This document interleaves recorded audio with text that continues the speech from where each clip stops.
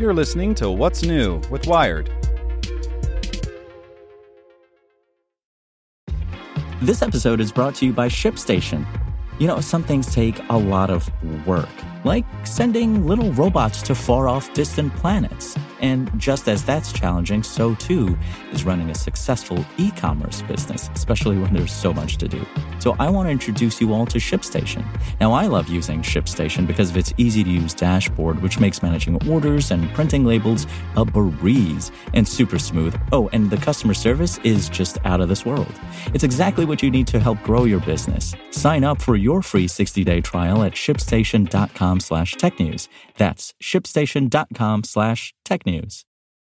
This podcast is supported by Tools and Weapons, the podcast hosted by Microsoft Vice Chair and President Brad Smith. Each episode features insight you won't find anywhere else from the center of the conversation surrounding emerging technologies like AI. Right now on the podcast, you can hear a special episode where Brad Smith lays out Microsoft's vision for a vibrant marketplace driving the new AI economy. To hear more, follow or subscribe to Tools and Weapons with Brad Smith wherever you get your podcasts. Hello, I'm Drew Robinson, and this is Tech in 2, the coronavirus update from Wired. Today's briefing is brought to you by NetSuite by Oracle, the world's #1 cloud business system. NetSuite gives you the visibility and control needed to make smart decisions and grow with confidence. Save time and money and gain agility and scale by managing your company's finances in one place, in real time, from your desktop or phone. Start today, right now.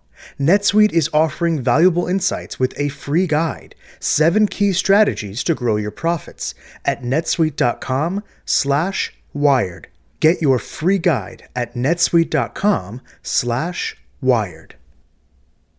A race to understand outdoor transmission, a new set of guidelines for reopening offices, and difficult decisions for IVF patients. Here's what you should know.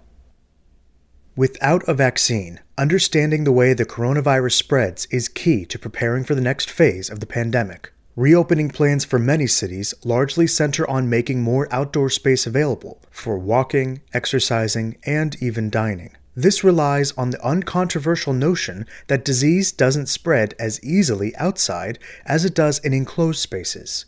But understanding exactly why that is could become the most important countermeasure public health experts can deploy. After months of closed workplaces and social distancing, the CDC has issued new guidelines detailing how office buildings can reopen, urging employers to have careful plans that are clearly communicated to staff beforehand. For the space itself, the agency recommends proper ventilation systems and increasing the flow of outdoor air. The guidelines also emphasize the importance of encouraging staff to report symptoms and any possible exposure to the virus.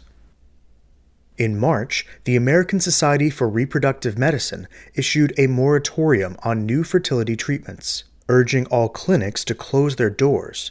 As a result, women throughout the U.S. have been waiting to resume IVF cycles with concern and frustration. Now, as fertility clinics gradually reopen, patients and doctors must weigh the risks of seeking pregnancy during a pandemic against waiting too long to try. Want more news you can use? Sign up for the Tech Into newsletter at wired.com/TT. Want to learn how you can make smarter decisions with your money? Well, I've got the podcast for you. I'm Sean Piles, and I host NerdWallet's Smart Money Podcast. Our show features our team of nerds, personal finance experts in credit cards, banking, investing, and more. And they'll help you make the most of your money while cutting through the clutter and misinformation in today's world of personal finance. You'll get clarity on strategies to help you build your wealth, invest wisely, shop for financial products, and plan for major life events. Listen to NerdWallet's Smart Money Podcast wherever you get your podcasts.